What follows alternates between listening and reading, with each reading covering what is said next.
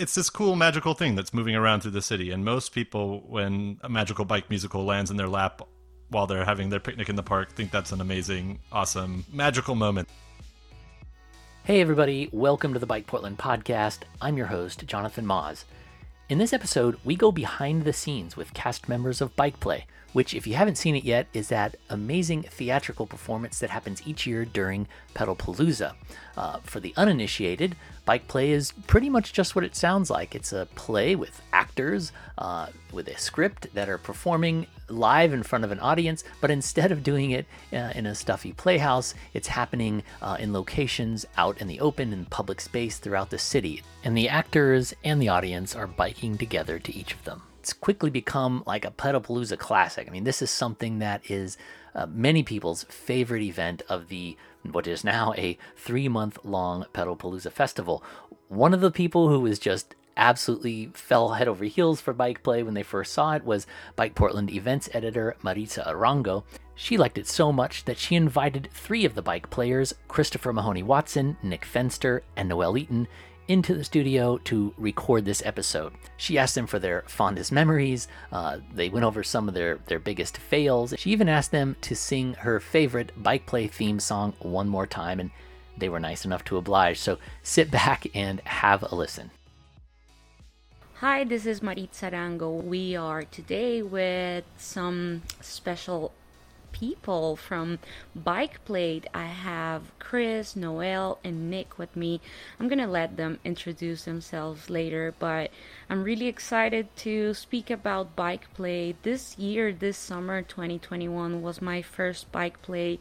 I am new to Portland, so it was a great way to visit around, get to know the city, and get to explore a little bit of the art scene after being inside and being at home for so long. And this was actually my first play after March 2020. So I really enjoyed it. Welcome to our podcast, Chris, Nick, and Noel. Thank you. Thank you. Would you like to share something about yourself? Tell us who you are. What do you do in Bike Play? I guess I'll go first. My name's Chris. I met Noel through Portland State. We were both doing the acting program there. And then eventually I saw Bike Play, and I was, at the time, a full-time bike commuter and really into acting. So I wrangled, which is what we call, what everyone else in Pedalpalooza calls corking, just helping the ride, basically.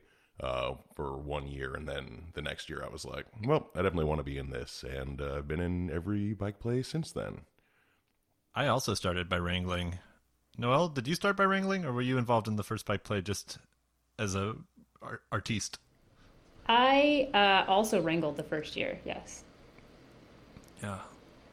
I feel like that's how you get into Bike Play. That's right. That is the audition. Will you put your body between a car and the ride? That's the test. You're in. So what about you, Noel? Tell us a little bit about your story getting into Bike Play. I am and was member of the Working Theater Collective. The Working Theater Collective no longer exists outside of Bike Play anymore. We used to do shows, though, a whole season of shows.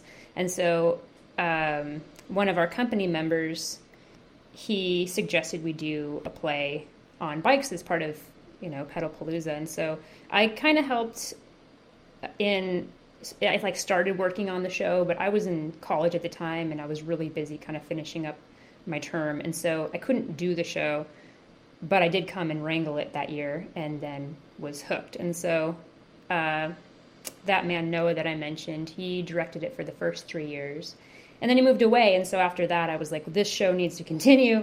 So I directed it the next year, and I've been a producer of sorts since then, which is just kind of getting the gang back together. So I've been getting the gang back together ever since, and helping do social media kind of stuff as well. And I have acted in almost every Bike Play, all but 2. Wow, great. And how about you, Nick? So I, like I mentioned, I wrangled the first year. And I met Noah, the director, through work. We both worked for a children's theater here in town. And so he needed some extra bodies to help the ride happen. I was also dating someone who was performing in it that year. And so I just sort of tagged along as a volunteer, and I was corking and doing sort of odd jobs carrying props and things like that. I'm a theater guy. I've been a theater person my whole life. And so I was very excited to get into the ride. The next year, which was North Saddle Up and Ride, which was our bike western, I was a writer and deviser and a collaborator and performer in that one. And I've been in probably a little over half of them now, and I've been involved in most of them. If I'm not in them, I've been doing the sound cart or wrangling. But I've been a performer and a writer, and I've directed two of them, Bike Odyssey and Bike Play the Musical. And this year was back to performing. It was a total blast. So. Okay, so it looks like stopping a car is one thing, and then dating someone is the second thing to get it. I really can't overemphasize. I mean, the dating one sounds nepotistic, but really, it's really being a wrangler, putting your body in front of the car. That's really the thing that Bike Play wants out of people. Well, everything else is secondary. Okay, I really want you to go like real quick through the story of Bike Play. Like, how did it started? What's your personal story with it? How do you feel? Because I have this feeling that a lot of people have been coming and going from the team. So what I'm guessing here is that each one of you have like a different version of all of this. But what can you share about this story? Yeah, again, it started in 2009, thanks to Noah Martin, who, those first 3 years he directed it, and then after that he hasn't been back. But we're so grateful for his beautiful idea, and we've just taken it and kind of run with it. And like I said, the Working Theater Collective disbanded because a lot of folks moved away, but I'm so happy we kept it going. We're kind of on like fourth generation now, Bike Play, like people who were like wranglers to the wranglers to the wranglers. So would you say that it was the biking or the theater first? What did come first? I mean, I guess both. I would say all of us were, especially at that time, really avid bicyclists. I don't think any of us had cars at the time, so we were cyclists. And we were theater people, and both of those things are really important to us. And so the idea of combining them was really exciting. But I mean, ultimately, we were a theater company, but an experimental theater company, and interested in creating theater in interesting and surprising locations. Mm-hmm. And I love the experimental aspect of, a normal theater. You do a scene change from like a doctor's office to a warehouse, and you take down the curtains and bring out the boxes. And one of the things that I've always loved about Bike Play is that you literally change scenes. You go to a different location and the audience goes with you. And I think there's something very cool and fourth wall breaky about that. It's that magic trick where Houdini made the city disappear, but without the magic part. Like, we just take the audience and transplant them in a new location and go, you're somewhere else now. So I'm going to go to the organizational part of it, the choreography. How does this happen? Because working in the arts is always a thing, it's never obvious for the people that like see a play or visit a museum or go and listen to some music. What is all that work that is behind the scenes? Because it's not just like you do some rehearsal and then go and Bike Play, but there's like this whole entire thing happening behind. So I would love to know more about that. Who does what, when, how? I mean, we're so fortunate to have such talented and trained people in our crew. Like, we have dance choreographers, and we have I guess we have the real deal. That's what it feels like. And then me. I'll add to that one of the interesting things about Bike Play is that it's devised theater, so we generally start with no idea of what the show is going to be like, and then all of the cast together creates and contributes whatever they can. So if you want to write, you can write. If you want to choreograph a dance, you can choreograph a dance. If you want to write an original song, for example, you can do that. And also, on the other side of the coin, if you don't feel like you can't contribute in any of those, you can just act and be there or wrangle or anything. So it's kind of a give what you can devising system, I guess. Yeah. I was going to say, it depends a little bit. I think, different years, different directors have taken different approaches. It's always devised. It's always created in collaboration. Sometimes a director will come in with an idea that they want specifically to explore. And sometimes we don't even know when we get in the room what the theme is going to be.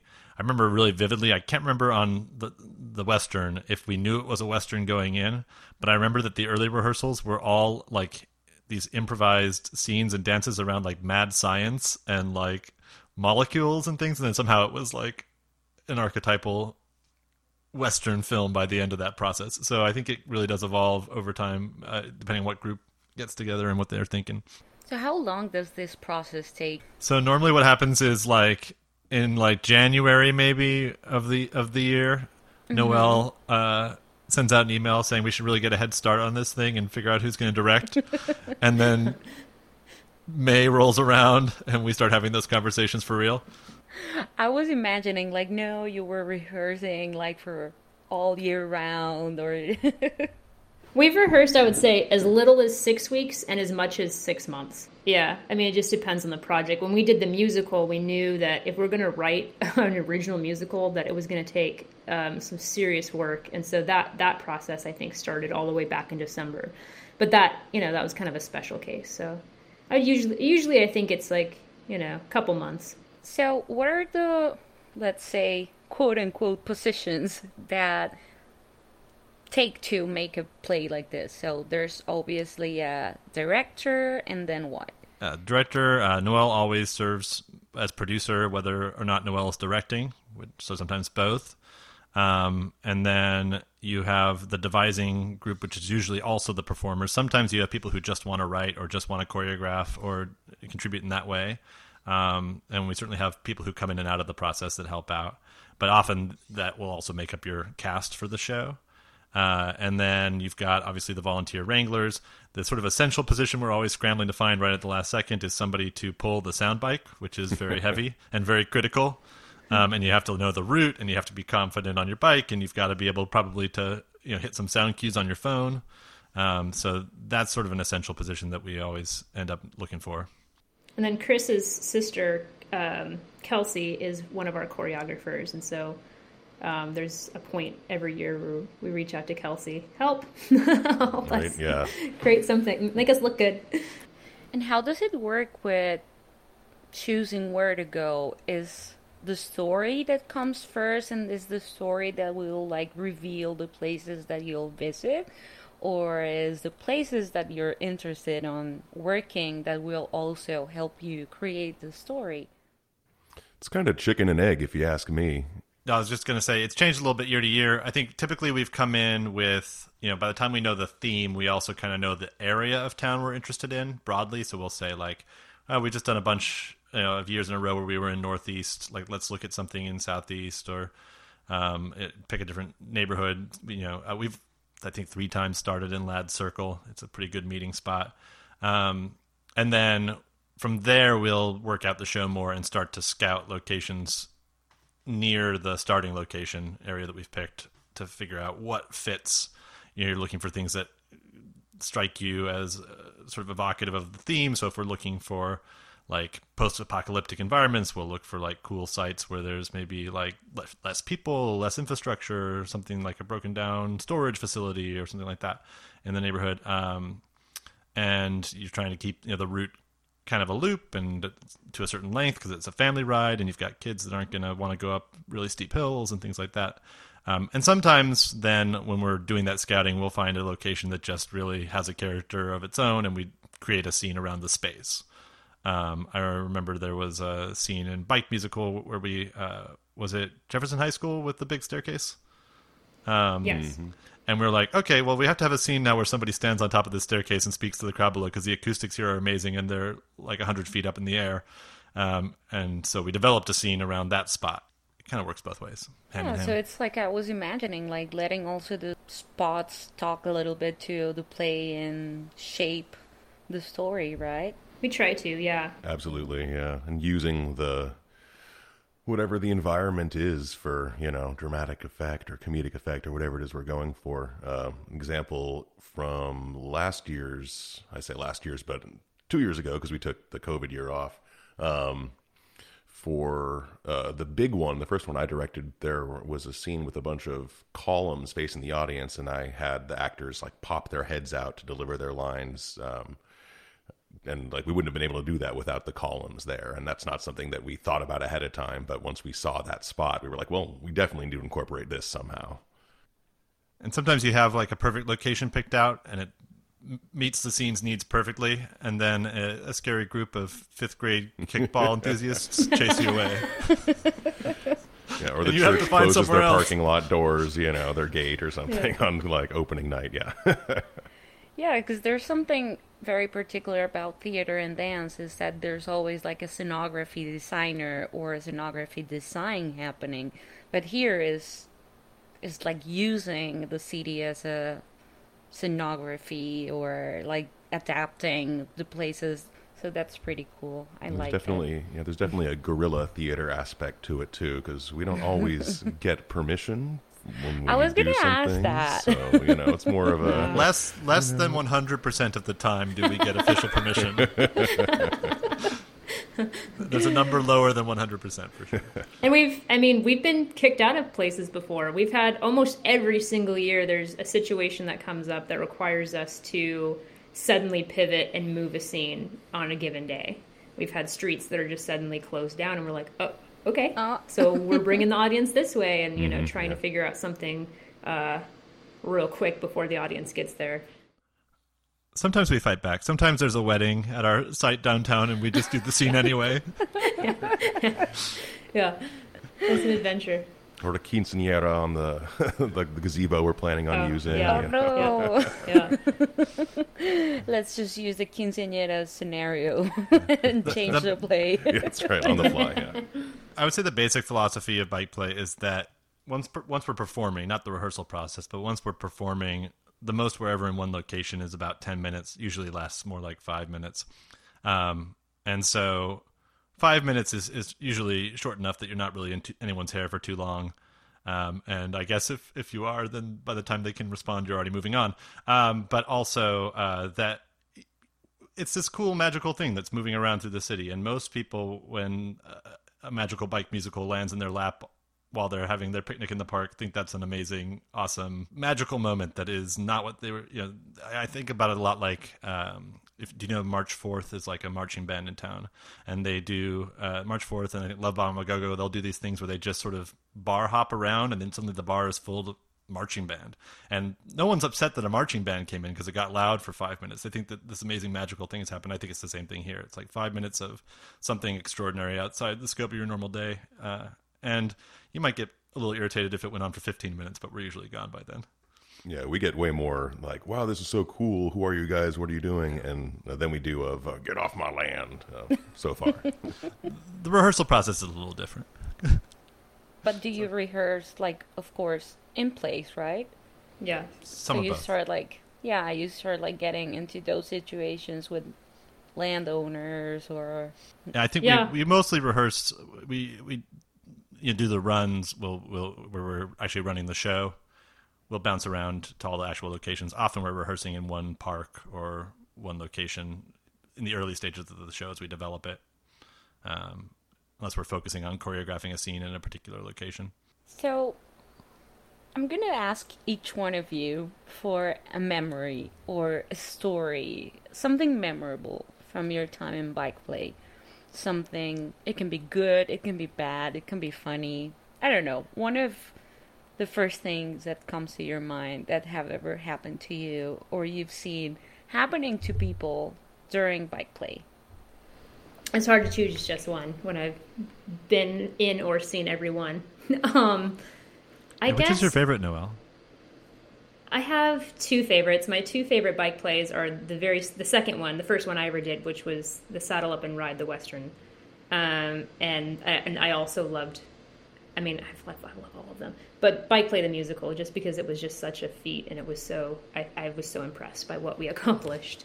But I think that first year that I was in it, that Western, the audience they all dressed up, and it was just, that was a really fun experience. Everyone dressed up with us, and just getting some of the references we were making, and just, I don't know, I think it was like, it was just so fun to see that the audience experience for the first time as an actor.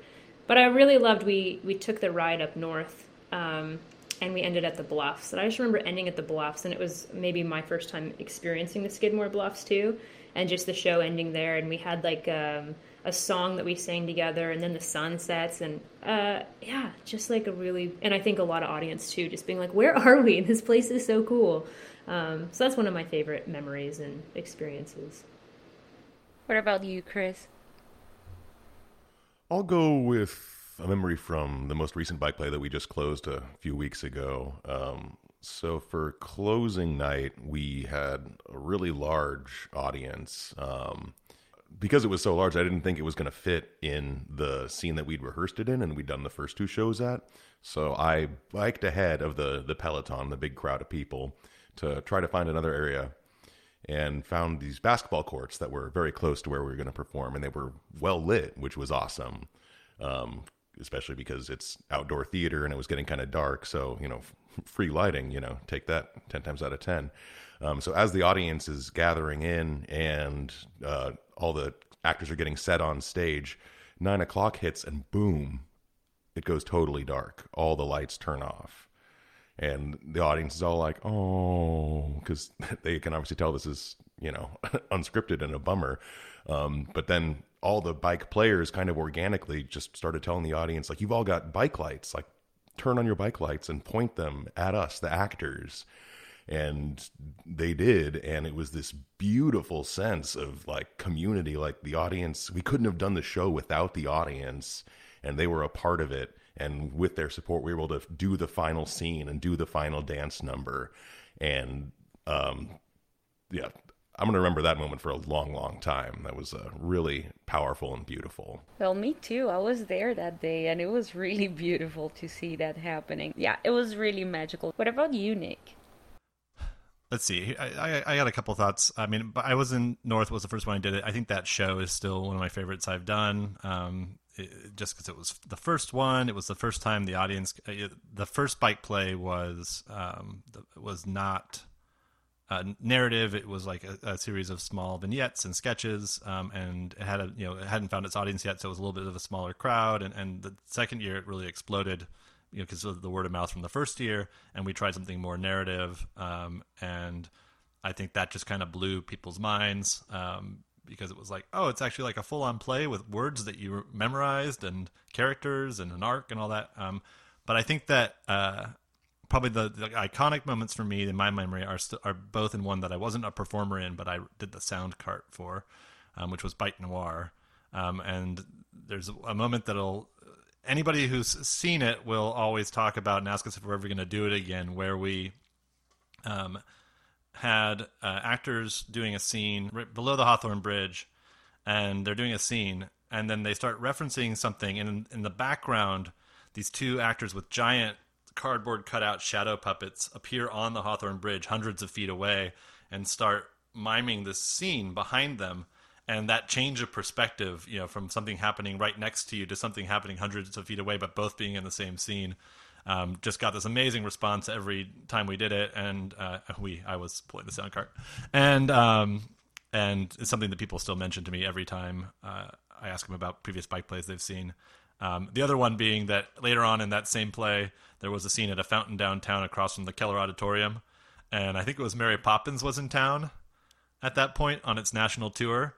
And every night, right as we were wrapping up our scene, intermission would happen, and about 2,000 people would come out and see us doing this play across the street. And then they wouldn't go back in; they'd just stay with Bike Play because it was the better show. That's what I like to think. So those are two memories for me. I have one more moment to add, if that's okay. Usually Bike Play's in June, because that's when Pedalpalooza typically happens. And so we've had a lot of rain mishaps, I would say. And so one funny story is the very first Bike Play that ever happened. It was pouring rain, just pouring so hard. And so the actors showed up to their location, and no one came except for the parents of just like two parents. So nobody showed up at all. And it was just kind of a funny start to Bike Play. And, at the time probably, stunk, but, looking back, it's just a fun memory. And there's been lots of other, rain moments. I remember having a scene where we had to like roll around on the ground to do something, and just like, I remember wearing a white dress and being like, this is happening, and the audience being like, oh, you're doing it. It's happening. You're rolling around in the rain. So yeah, rain always brings some interest. Yep. I was gonna ask about your epic fails, but it seems like the rain is like the big epic fail. Do you have another one? I definitely remember Noelle had a pyrotechnic mishap a few Bike Plays ago. That was one of the few times I was worried for the physical safety of the cast members. Yeah. I don't know if Noelle wants to share that with us. Yeah, we had a scene in Lorehurst Park where we were lifting a character up into space, like it was, right? Yep, we're going to the moon. So it was like a rocket ship. Lifting her, it was like a rocket ship. So we were lifting her up, and two of us had like these smoke bomb kind of things. And so I was holding that, and then all of a sudden I realized that my hat had caught fire. And so we're trying to do this scene, and I'm like quickly trying to put out the fire on my hat. And in the meantime, I like really badly burned my finger. And so my finger was all bubbled and just disgusting. But we kept going and went to the next scene and finished the show. And then I showed everyone, like, look what happened to me. Show must go on. Yeah. Oh, that's a good one. Does anyone else have another epic fail story? I mean, I already spoiled the one about getting intimidated by a group of fifth graders, but that was pretty. We had been rehearsing out at the school on Klickitat that had this great little outdoor amphitheater space, hardtop, with a raised like stair terrace that the audience could sit on and look down below, and also it was a scene where like the ground was supposed to be a clock, so we were like, oh, this is great, like it's a big circle, we'll make it into this big clock, it's perfect, and it's this beautiful environment. And every time when we went there was like a group of kids nearby. It was a pretty active park at that point. And on like the third night of being there, the sort of ringleader of the group walked up to us and she said, how long are you going to be doing your like gym exercise thing here? Because we play kickball here. And we're like, oh, I'm so sorry. Like, we can get out of your hair for tonight. Like, and like, no, we play kickball here every night. And we're like, oh, and like, yeah, so it's kind of something we do all the time, and we had to find a new location. I would say that's the most I've ever been intimidated by somebody in the course of Bike Play. I think with adults I wouldn't have felt it, but because it's like a bunch of fifth graders and their kickball, also just making us feel so like, oh, your little gym exercises. Your weird exercise thing with the bike there.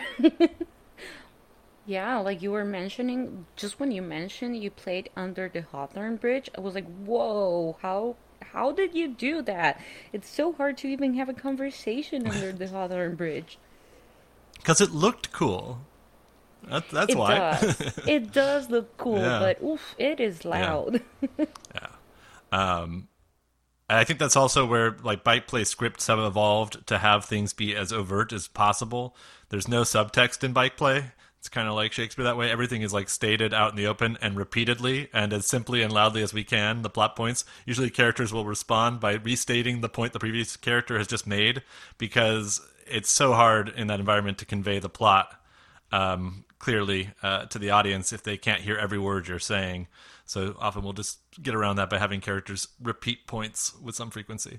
I want to add to that a little bit, and just the importance of taking care of your voice and being loud, but also just it just definitely takes it takes getting used to, and takes, I guess, an actor that can handle just being weird and loud and doing vocal warm-ups outside when people are walking by being like, I don't know what you're doing. We've definitely had, I think, actors that have been pretty shy about it and uncomfortable about it, and usually it might not work out for that person. That's a different beast for sure, going from the safety of a dark theater box to doing it out in the open for rehearsal every day. I guess it takes a lot of just putting yourself out there and being vulnerable, like being watched. So next time you can just go and rehearsal on the Hawthorne Bridge, so no one will hear you. I think, because human beings were like super conditioned to not take up a lot of space, not draw attention to ourselves in public places. It's really hard to get past that sort of impulse that you're bothering people, and that once they realize you're bothering them, they're going to come over and say something mean to you or chase you away, which just about never happens. And you have to do a few plays before you realize it's not going to happen. But I do think that getting into that mindset, even with the being loud, not being loud, I'm going to come over here without the benefit of the audience to cue these other people into the fact that I'm doing a play and do the play for myself. Yeah. Well, this is also why I wanted to have this conversation, is like for your audience and for your possible future audiences to just put more value on all that work you do. Because when I saw the play, I just realized, this thing has so much work behind. And as I said, me working in the cultural field, I know the importance of people acknowledging all the work that is behind, and knowing that there's a lot of humans there working hard to making that happen, and making that couple of hours, minutes, days the best of whatever that huge effort can be. Where can people find more about you? We have an Instagram account. Our handle is Bike Play. We have a Facebook group. It's the Working Theater Collective. And we have a WordPress, the Working Theater Collective. And that's our social media platforms. Great. Thank you very much for being here, Nick, Chris, Noelle. Can I ask a last thing before we go? You can totally say no, but I've been singing in my head that song. And I would love to have it here, and for people to just end this podcast with the last Bike Play song you sang at the end of it. Would you sing it for me? Do we know it? I know, it's can we just do just the final verse or the final chorus? Final chorus? I know it. so Bike Play. Then it happens, our worries melt away, and happens. Think there's gonna see. Oh yeah, I have to go through the whole thing in my head just to get there. I think Chris is volunteering to solo it because Chris seems to I know know. the words. Chris. I know the chorus. I know the part I sang. Me too. No, I'm kidding. I don't know. No, I think we can make this happen. Let me just get myself in the right headspace here for. I'm so excited. Okay, so the coming out of the bridge, it's like, now it's time to show them what we got. We got Music, dancing, movement, that's a lot. a lot. Uh-oh, there's a sync More issue here. than you Ever could have asked for. We're all on bikes. Bikes. You'll like it anyway. 'Cause it's Bike Play, Bike Play. Ay, Bike Play, Bike Play. Ay, Bike Play, Bike Play. That's how you build a bike play. Oh, that's a nice Something smooth like jazz. that. Yeah, the sync issue made it. Yeah. Thanks, Chris. Thanks.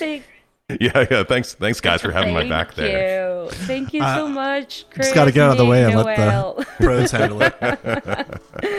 Thank you for being here, and yeah, I hope to see you next year in the next Bike Play. We'll be there. Thanks for having us. Thank you. Bye-bye. Thank you, Maritza. that was 3 members of the Bike Play cast: Christopher Mahoney Watson, Nick Fenster, and Noelle Eaton. Thanks for listening. If you liked it, please leave us a review and make sure to subscribe so you don't miss the next episode. And remember, Bike Portland is supported by people just like you, so please sign up to subscribe today. Until next time, see you out on the streets, and thanks for listening.